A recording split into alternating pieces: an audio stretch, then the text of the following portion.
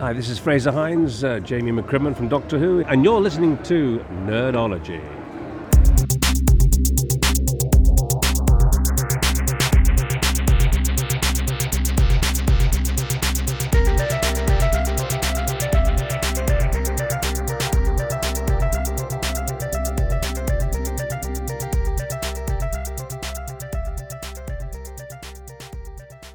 Hi, this is Mark, and welcome to this bonus episode of Nerdology.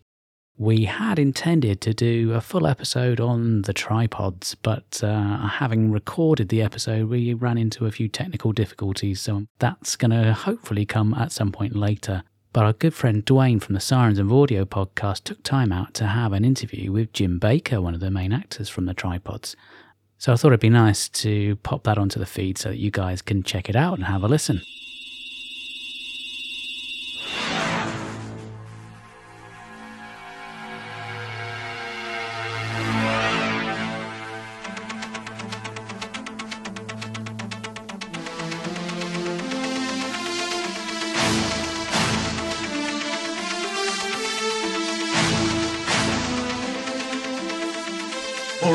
We're talking with Jim Baker from the Tripods way back in the day. Hello, Jim, and thanks for joining me. Oh, you're very welcome. Hello to you, and hello to everyone that's listening. Nice to have you with us. So tell us about what you were doing before the Tripods. How old were you in the Tripods, and what were you doing before that? How did you get into acting in the first place? Well, I was very young when I started working on the Tripods. I was 16. It was exam year at school, at my secondary school. I had joined a sort of amateur drama club, which I went to every Saturday afternoon. And that also then turned into a professional agency where children were put forward for adverts and stage work, all kinds of professional work. And I went for some auditions for adverts and one thing and another. And then one day I was told to go along to this audition for the Tripods, which I thought was perhaps camera tripods. I didn't know anything about it. And so I went along and read the script along with a few other people. And I was lucky enough to look and sound like Henry, how they envisioned Henry should look and sound. So I think that was my lucky break. I just happened to be able to read the script in the way that they wanted it read, you know. So I was at school doing a drama club weekly. Yeah, that was basically how it started. Okay, so once you got the role, did you kind of do your research? Did you go back and read the books? And what was your opinion of them if you did? Well, I really liked the books. They were the sort of the old style classic boys' own adventure books, which I enjoyed reading. Once I knew I had the part, I was actually given book one, which I read. When the scripts came along, however, I realized there were some differences. And I stopped reading the books at that point because it was important for me to sort of focus on the way that the scripts were taking the story and the differences. I didn't want there to be any confusion. But certainly once filming had ended, I carried on reading and certainly read through to the end of book 3. But I have only, to be honest, I've only read them once. And that was way back then. Tell us about your fellow cast members. What was the chemistry like between you? It was very good. I think John Shackley and I remember being sent off to lunch down in London during the audition process. I think the producers and the directors knew at that stage that we were likely to be offered the parts. When we were sent off to get some lunch together to see how we bonded together, even though we were from very different backgrounds and different parts of the country, we did get on quite well. And Kerry was the last to be cast, if I remember correctly. And there was a bond between the three of us, but we each had our own relationship with each other. I think Kerry had a unique relationship with John, which was developed certainly during season 2, because obviously I was no longer there at that point. But there was a chemistry which I think worked well, and that's a testament to the people that auditioned us. I think they looked for that special bond between us because we were going to spend a lot of time together. You know, it was a boy's own journey about these three guys traveling across Europe. And so it had to work and it had to be natural. So, yeah, we got on well and still do now, although we don't talk anywhere near as frequently as we once did. But we do, when we do talk, we get on really well.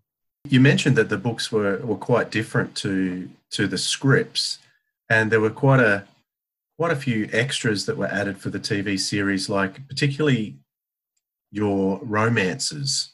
And yours in particular, there was a bunch of girls who were added too that didn't appear in the books. How was that for you as a young actor to kind of portray that young romance? Was that challenging for you? Well, certainly being 16 years old, there are some fairly obvious, I guess, anxieties around being thrown into a situation where your character falls in love, etc. So I remember there were some mild anxieties, but they quickly went. I think the young actress Cecilia, who played my love interest at the Vineyard, she was, although young herself, she was very mature. I think we were all approaching it in a very professional manner, and so there were some young anxieties. But I think once we'd rehearsed it a few times, we sort of got over that and we were able to feel comfortable in the way it was running.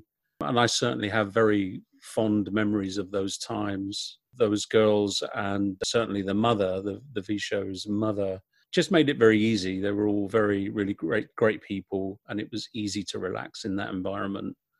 So I don't remember the anxiety being a real problem. One thing I did notice was the amount of location filming that was done on the series, and you travelled all over the place, lots of different places in Wales, and even Port Merion, where obviously, I don't know if you know of The Prisoner, which was set there, and there was Doctor Who's been there as well. It's a very, very well used location.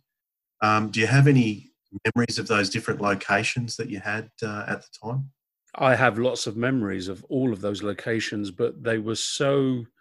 We did about 6 months going from location to location, and a lot of them were in Wales. So I have been back actually to the locations to try and find specific places, but it's quite difficult because there are so many and they're sort of dotted around in places that are quite remote, you know. But the locations were great, and it was, I mean, Port Merion sticks out, as does a lot of the stuff in Wales, where many series like Doctor Who, as you say, were filmed. They stick out as well.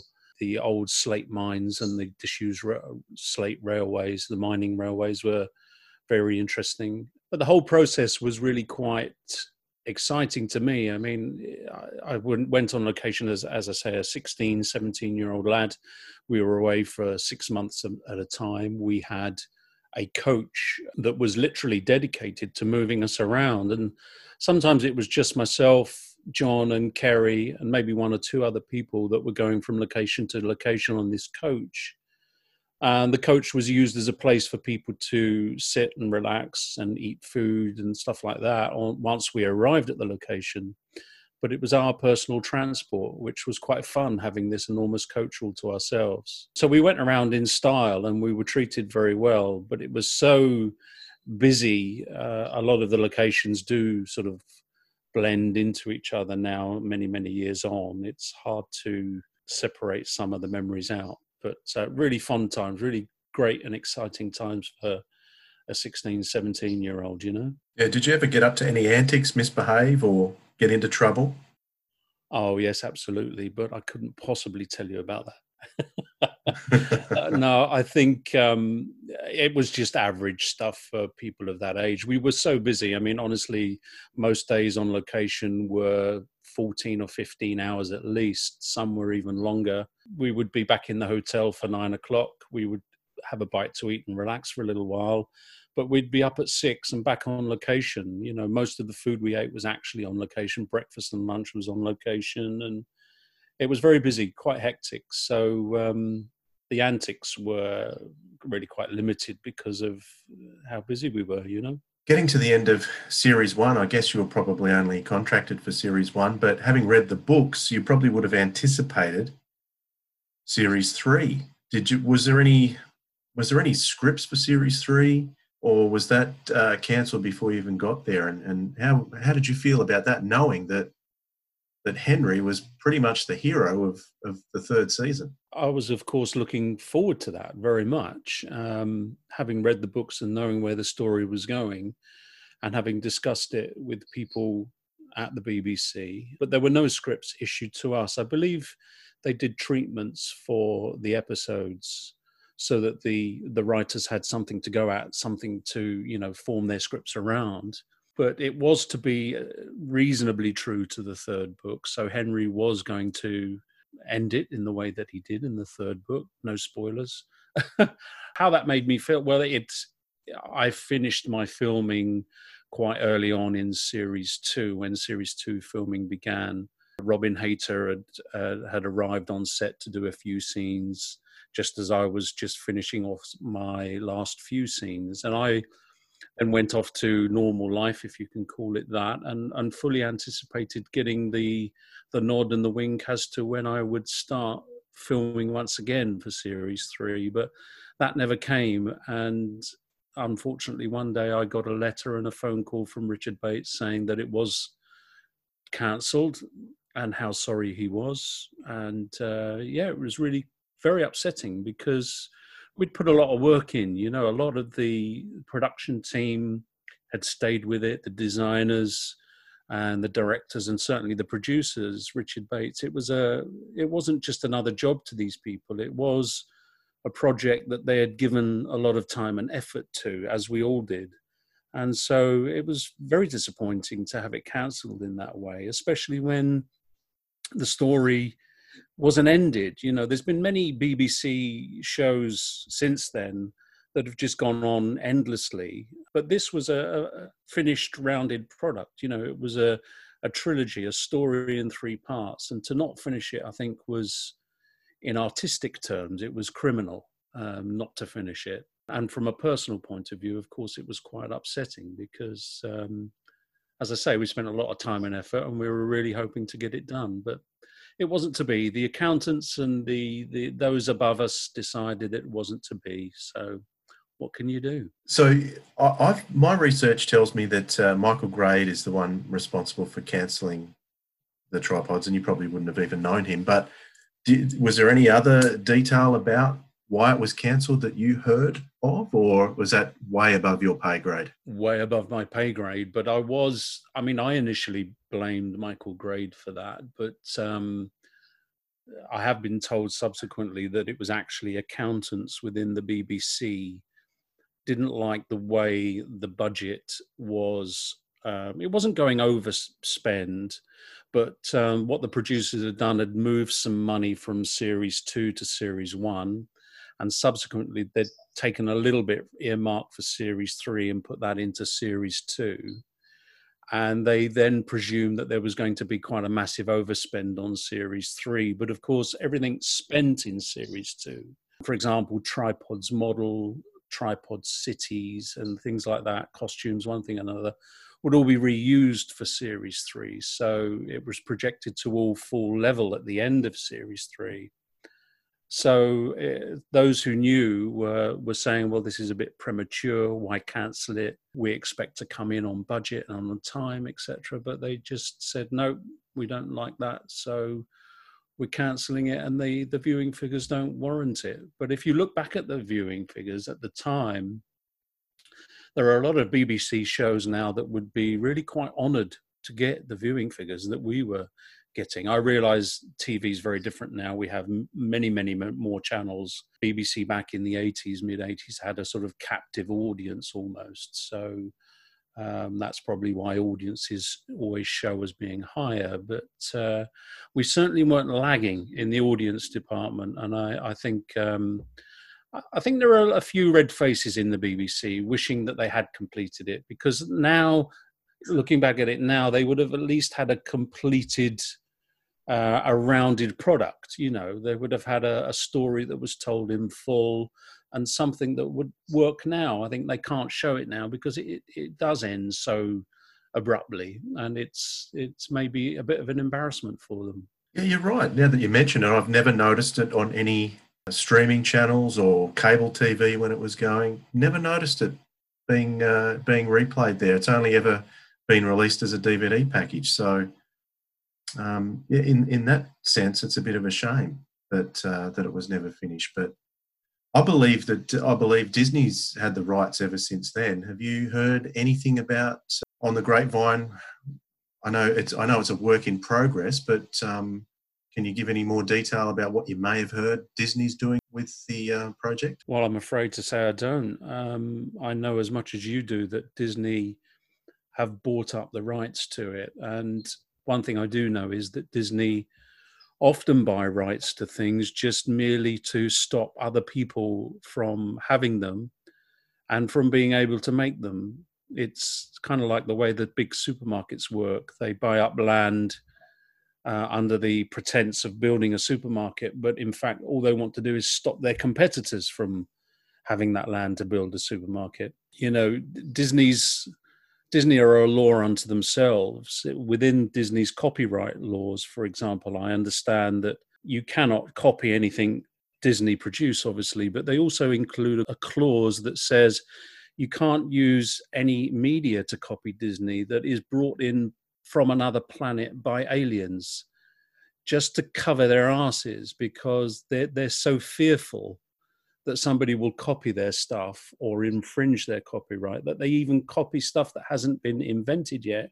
or indeed brought to the planet by aliens. So there's a little bit of debate around whether Disney will make it. I personally don't think they ever will, because there are a lot more, shall we say, popular tripod style alien invasion movies that have been done to death now. And I think we've gone past that sort of tripod walking invasion from aliens, and it's a bit passé now, perhaps.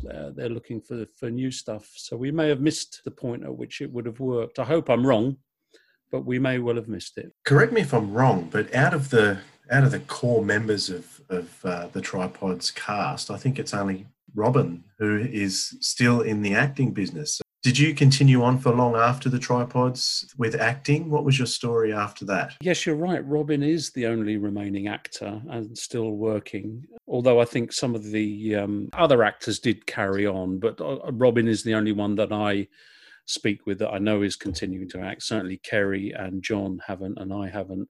After the Tripods finished, I, along with a close friend of mine, started up a video production a company called Inkling Productions, with the hope that we would get some sort of corporate style video production jobs, or we would do some commercials or that sort of thing, in the hope that we could earn some money to create our own productions. But we're talking about sort of 1986 going on 88, and Britain was in quite a heavy recession, and new commissions were very thin on the ground, and new commissions were only going to established production companies, and we didn't really get a look in. We did quite well in the service industry. At the time, they had a thing called VT Playback. It's a video camera that fits to the eyepiece of the film camera on a film set,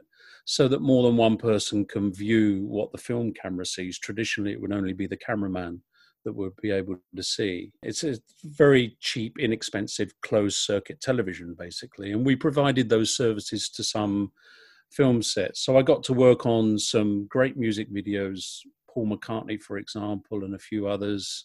We worked on quite a lot of commercials, and that took us through to the late 80s, early 90s, really, at which point my family came along, and it wasn't making lots of money.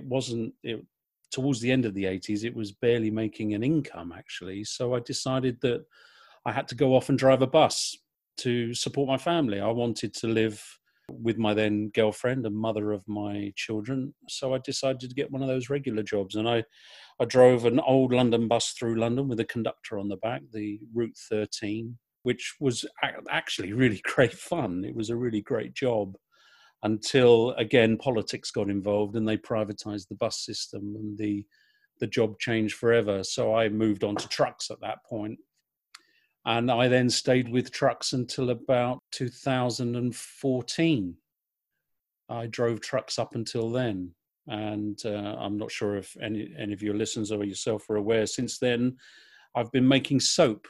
I make a small range of very natural, very pure, simple soaps, which I sell online and at markets and fairs and stuff like that. So I live a very different life, you know. The trucks weren't for me. I couldn't stand sitting behind a steering wheel for many more years because it's really a mind-numbingly boring job. And I was really glad I got out of that. I had enough of sleeping in a tin can every night. And so I you know, jumped off with both feet and tried to give a completely new direction a go.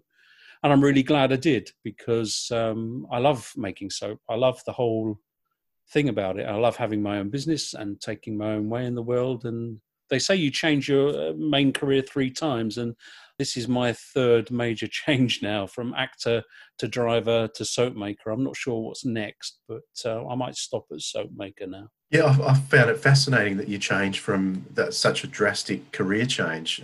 Why soap? Working for a supermarket really did show me how wasteful society, all of us, myself, was becoming, and how dependent we are on quick, cheap, simple fixes. And I just generally in life started to look for a better way to live. I wanted to cook from scratch more, for example. I wanted to know what was in my bread, so therefore I started making my own bread. I just generally in life wanted to be less wasteful and use a better, you know, to consume better quality things for myself. So, you know, it's the old adage, you are what you eat, etc. And I've always preferred using soap over these chemical alternatives that you buy in a plastic bottle. Which is a completely wasteful thing to be doing. And so I looked into it and I just researched it on YouTube, bought a few books about it and realized just how simple it was to make soap. And I tried a few experiments and realized that the stuff that I was producing was way much better, felt so much nicer to use, was so much more pleasant, left the skin feeling a lot nicer. So I started making it for friends and family, and people said, you know what, this is great, why don't you sell it?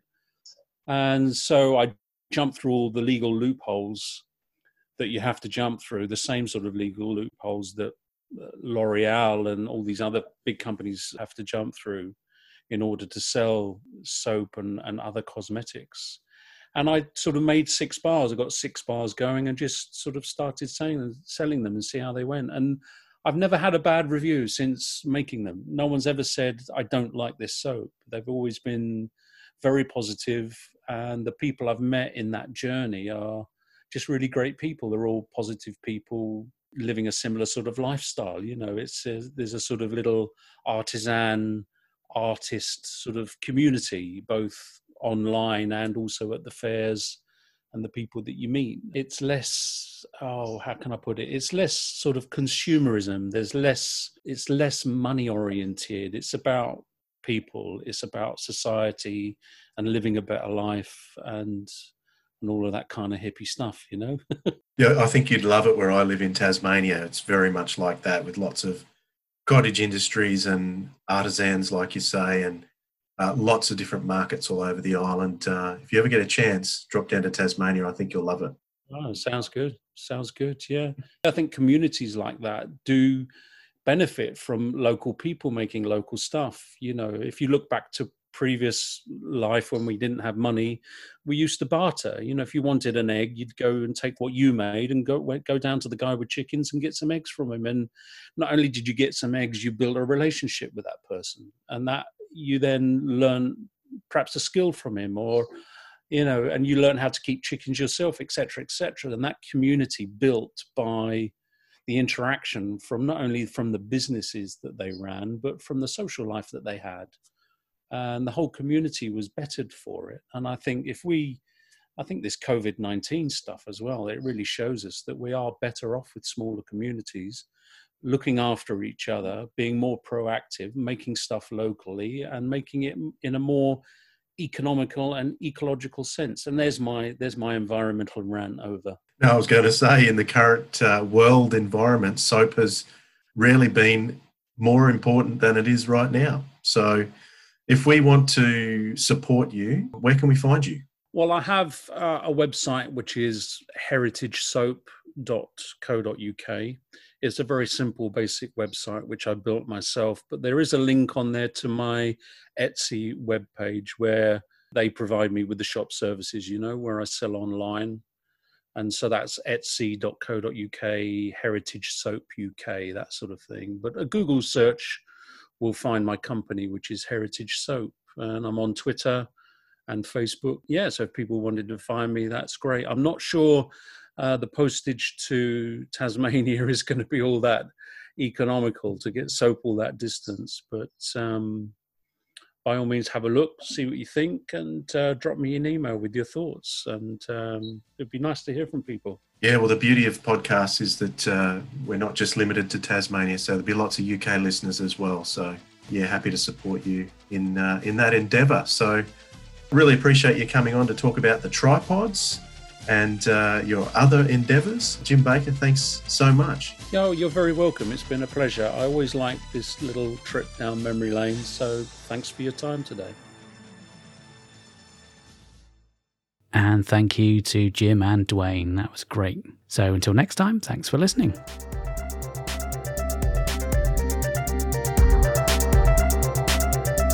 If you want to get in touch, you can email us at nerdologyuk@gmail.com, or you can tweet us at nerdologyuk. We're also on Facebook, just type in Nerdology UK podcast. And also now you can leave your audio feedback. So there's a link in the show notes, you can click on that, or if you're on the Anchor website listening to the show, there is a little button that says message, and you just click on that, and you can use your mobile phone or your computer, and you can leave an audio message.